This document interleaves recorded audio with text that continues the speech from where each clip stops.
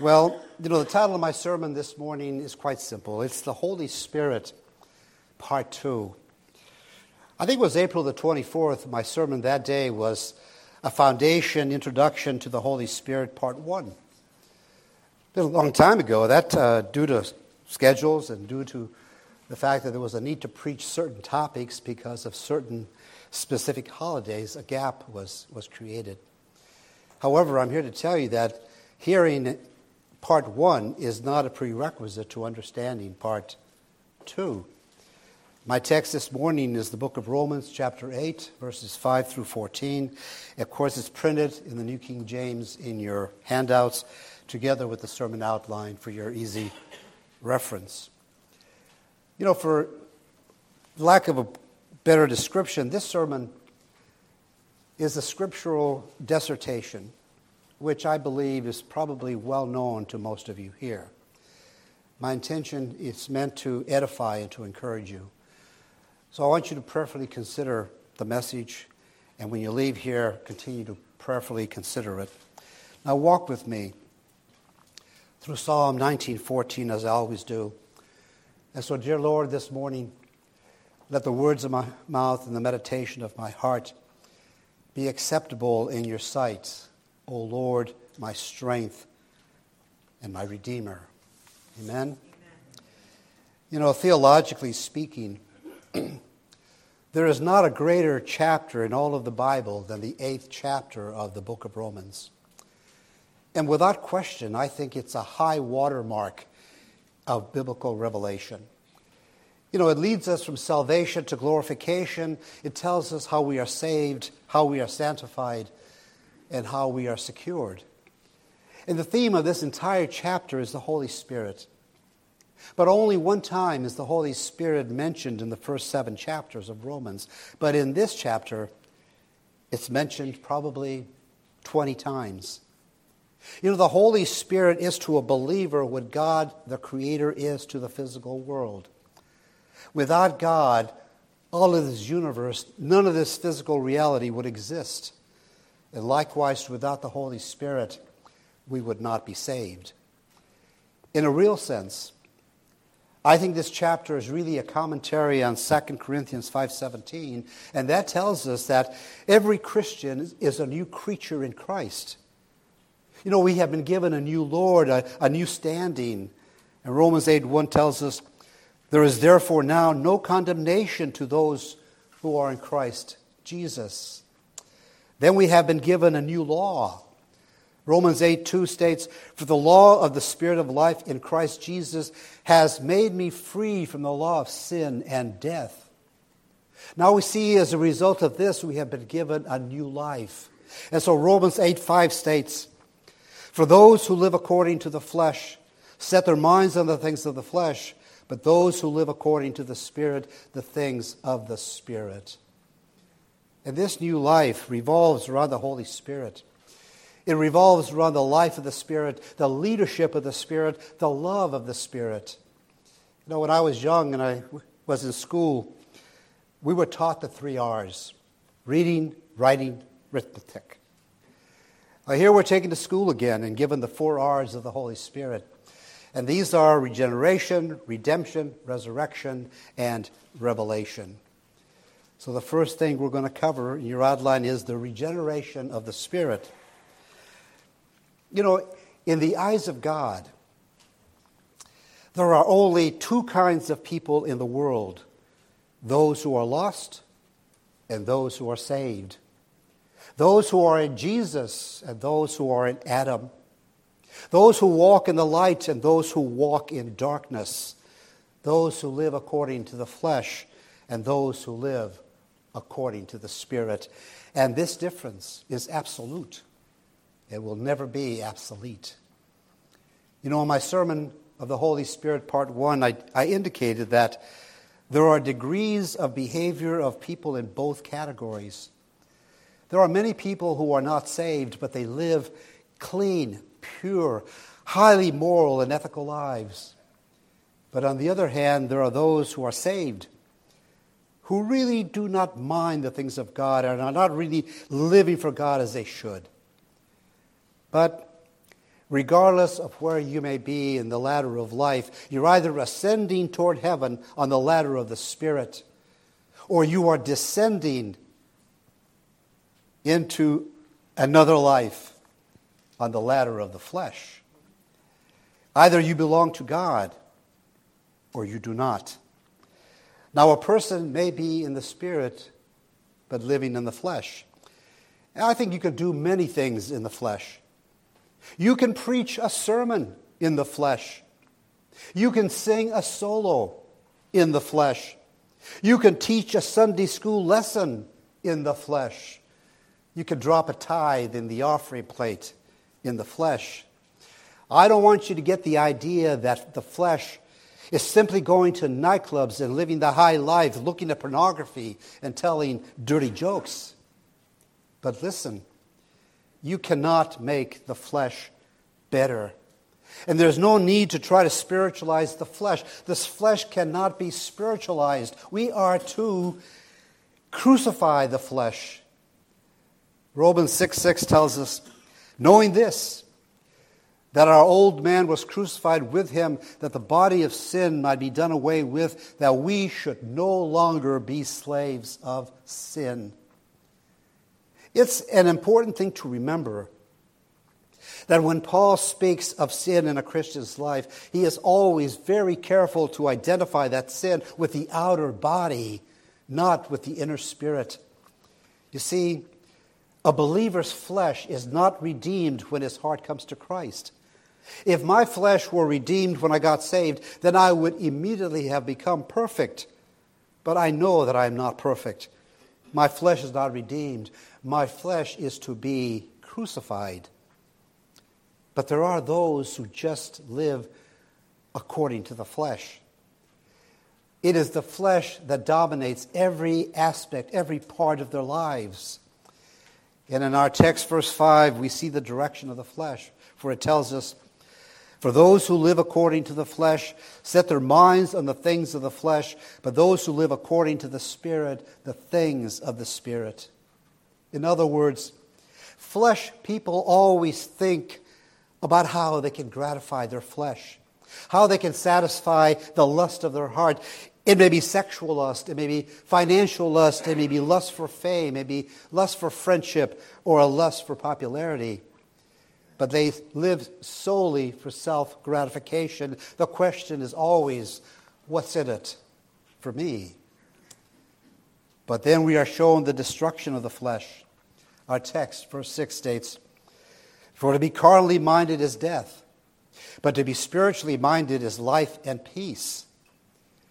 Now, it is important to see and understand that Paul does not say that the mind set on the flesh leads to death. He says rather that it is death. You see, a person who is not saved is already dead spiritually. Paul is not stating a spiritual consequence. He is stating a spiritual fact.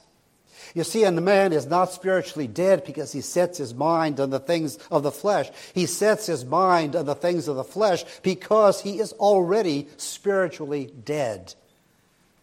Do you know why lost people act like lost people? Because they are lost. Listen, a person who does not know the Lord is not going to be condemned. He is condemned. He lives under the sentence of condemnation. John 3:18 states, he who believes in him is not condemned, but he who does not believe is condemned already, because he has not believed in the name of the only begotten Son of God. Now I want you to understand the kind of mindset and mentality that Paul was describing here in verses 5 and 6. And I want you to write down in big capital letters right beside those two verses, just one word, Hollywood. 98% of what you'll see on the movie screen is a movie that is the result of the flesh, motivated by the flesh, meant to appeal to the flesh, meant to inflame the lust and desires of the flesh, and meant to make you made to think in a worldly, carnal, fleshly manner. Why do you think Hollywood turns out movies that defile the Lord Jesus Christ, degrade the ministers of the gospel, and debase anything that has to do with Christianity. It's because there is a war between the flesh and the Spirit. Galatians 5:17 states, "For the flesh lusts against the Spirit, and the Spirit against the flesh, and these are contrary to one another, so that you do not do the things that you wish." The only way you will ever win the war against the flesh is to walk in the Spirit. For Paul tells us in Galatians 5:16, "I say then, walk in the Spirit, and you shall not fulfill the lust of the flesh." Second, in your outline, consider the redemption of the Spirit.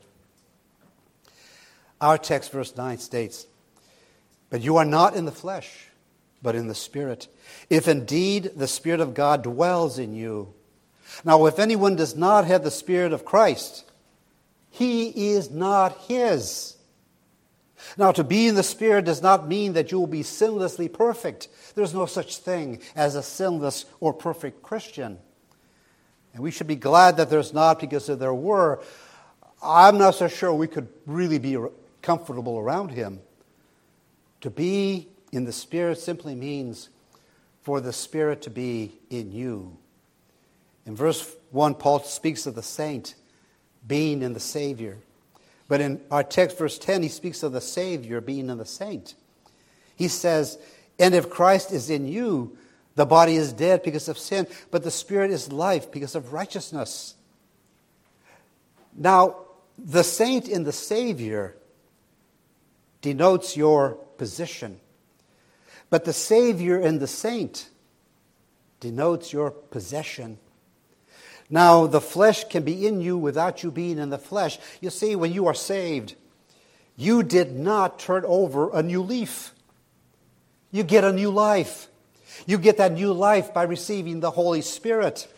And this is so important to understand. When you are saved, you immediately receive the Holy Spirit.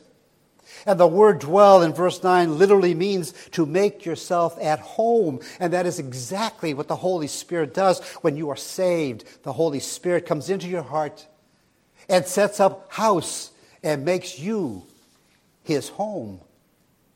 Now, it is right here that some of our charismatic friends make a great error in judgment and scriptural misinterpretation. There are those who talk about a second blessing, and they speak of the need of Christians to receive the Holy Spirit. As a matter of fact, if you have not been saved, if you have never received the Holy Spirit, you don't need or nor will you get a second blessing, because you have never gotten in on the first blessing. As a matter of fact, do you want to know what I think the second blessing is? The second blessing is learning all that you got in the first blessing. The third blessing is all that you have gotten in the second blessing. The fourth blessing is, and so forth. Now let me give you 3 words to always remember, and you will never be confused about the person and the work of the Holy Spirit in the life of a child of God. The first word is the word person.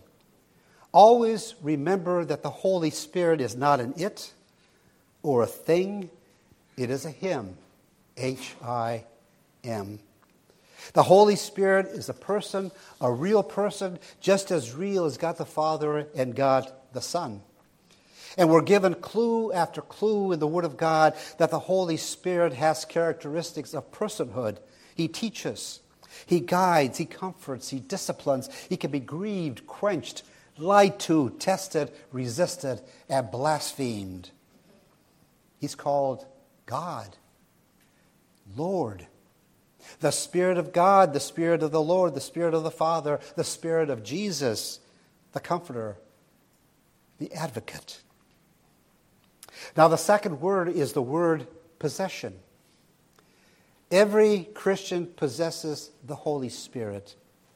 He has all of the Holy Spirit he's ever going to get. The Holy Spirit is not given in pieces, nor is He paid down in installments. You get all of the Holy Spirit when He comes into your life to make His abode at salvation. Third word is the word position.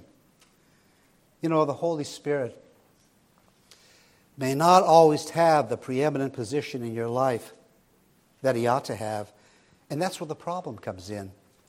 You see, the question is not, do you have all of the Holy Spirit? The question is, does the Holy Spirit have all of you?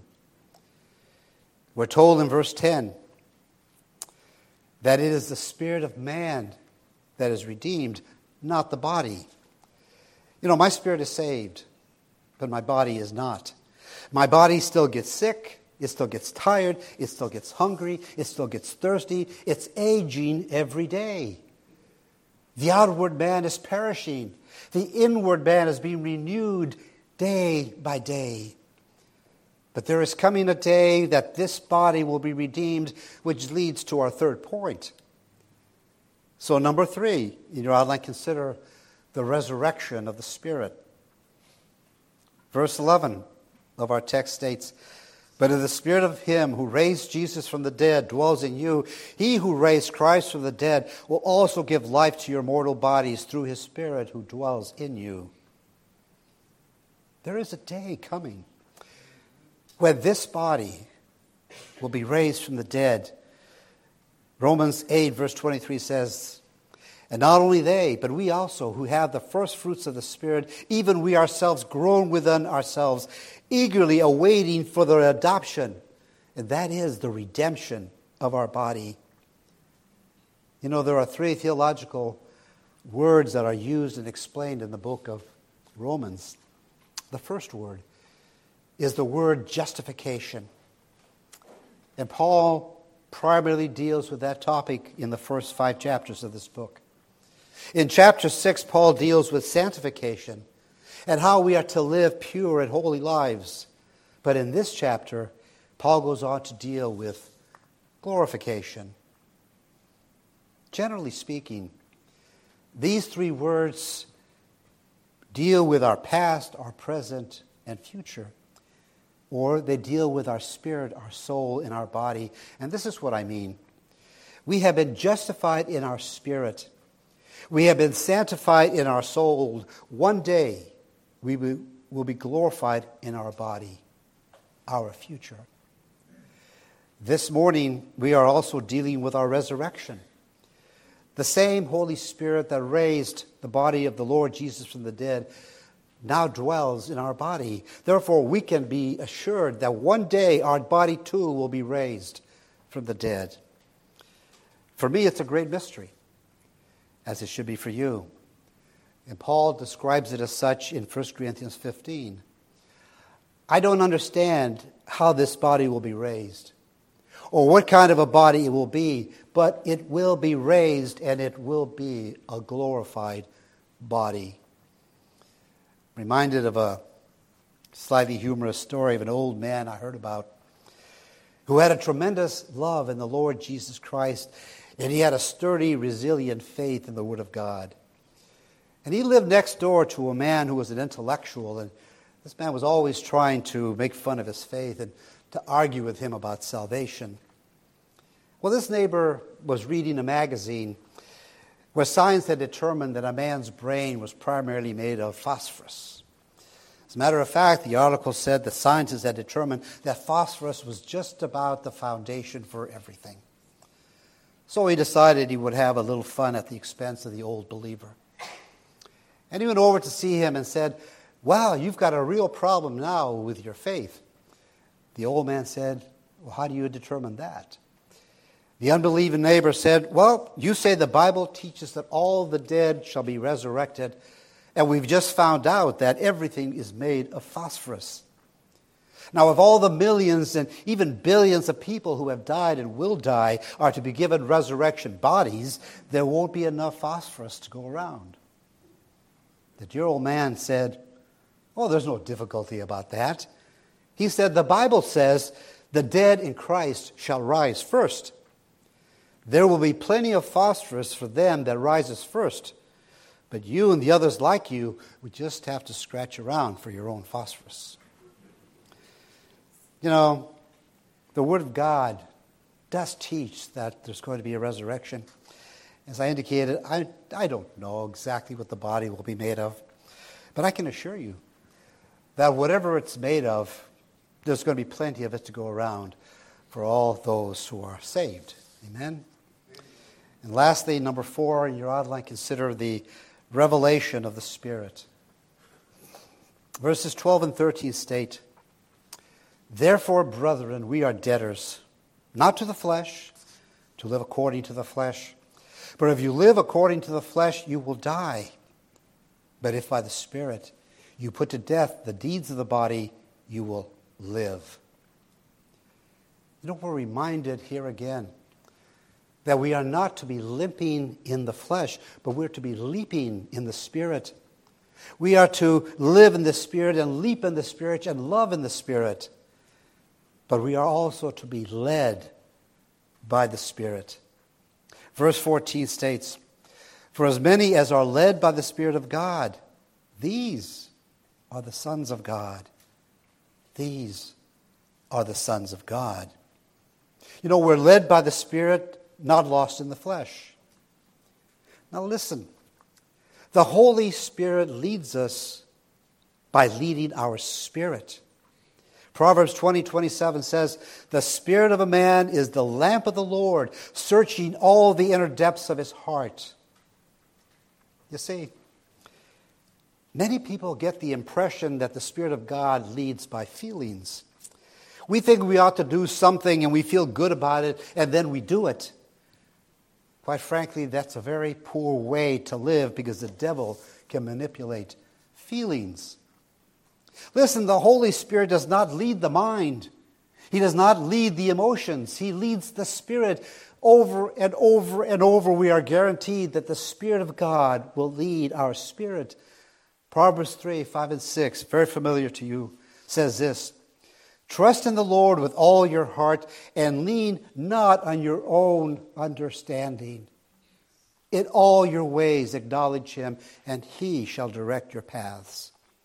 David said in Psalm 25:4 and 5, "Show me your ways, O Lord. Teach me your paths. Lead me in your truth and teach me, for you are the God of my salvation. On you I wait all day." And then again in Psalm 25:9, David says, "The humble he guides in justice, and the humble he teaches his way." The psalmist of old in Psalm 143:10 said this, "Teach me to do your will, for you are my God. Your spirit is good. Lead me in the land of uprightness." And last, listen to these verses in Isaiah 48:16 and 17. "Come near to me, hear this. I have not spoken in secret from the beginning. From the time that it was, I was there. And the Lord God and his Spirit have sent me. Thus says the Lord, your Redeemer, the Holy One of Israel. I am the Lord your God, who teaches you to profit, who leads you by the way you should go."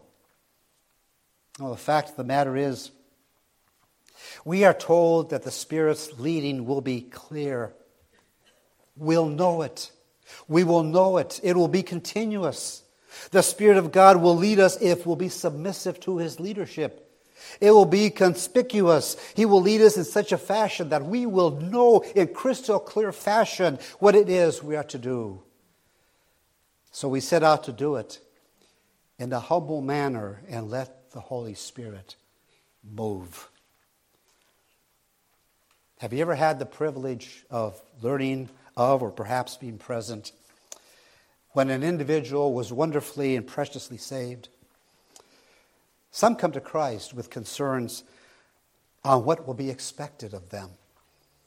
I remember a client in my law office who had had such an experience in a local church. And he said to me, "I want to ask you a question." He pointed to a can of snuff in his pocket. He said, "I don't smoke, but I do chew." Believe me, that was patently obvious by looking at his teeth. He said, "Do I need to give this up in order to be a Christian?" Of course, I told him, no. Then he said to me, "Well, what do you think I have to do about this?" And I said, "Let me tell you exactly what you need to do. You need to take that to the Lord and ask the Lord what He wants you to do with that tobacco. He looked to me and said, well, I would really rather not do that. Because I know what Jesus will tell me to do. Without realizing, he was confirming his new relationship with the Holy Spirit. You see, that is the mark of the child of God when he's led by the Spirit of God. He knew in his spirit the answer. This is also a great verse that gives you assurance of salvation. You know, some people will come and they'll express they have doubts about their salvation. It's not unusual for Christians to doubt where they are in relation to God and His salvation. But there is one good way to test whether or not you have ever been saved. It's to answer this question. Have you ever sensed God's leading in your life? Has there ever been a time in your life that you could look back and say, beyond a shadow of a doubt, God led me to do this or to do that? Well, that is true. Then listen again to this verse. For as many as are led by the Spirit of God, these are the sons of God. Thank God that it is the Holy Spirit Himself who bears witness to our spirit that we are indeed children of God. Amen. The service is over. I want you to go and consider all this and give it prayerful consideration. We will see you next week.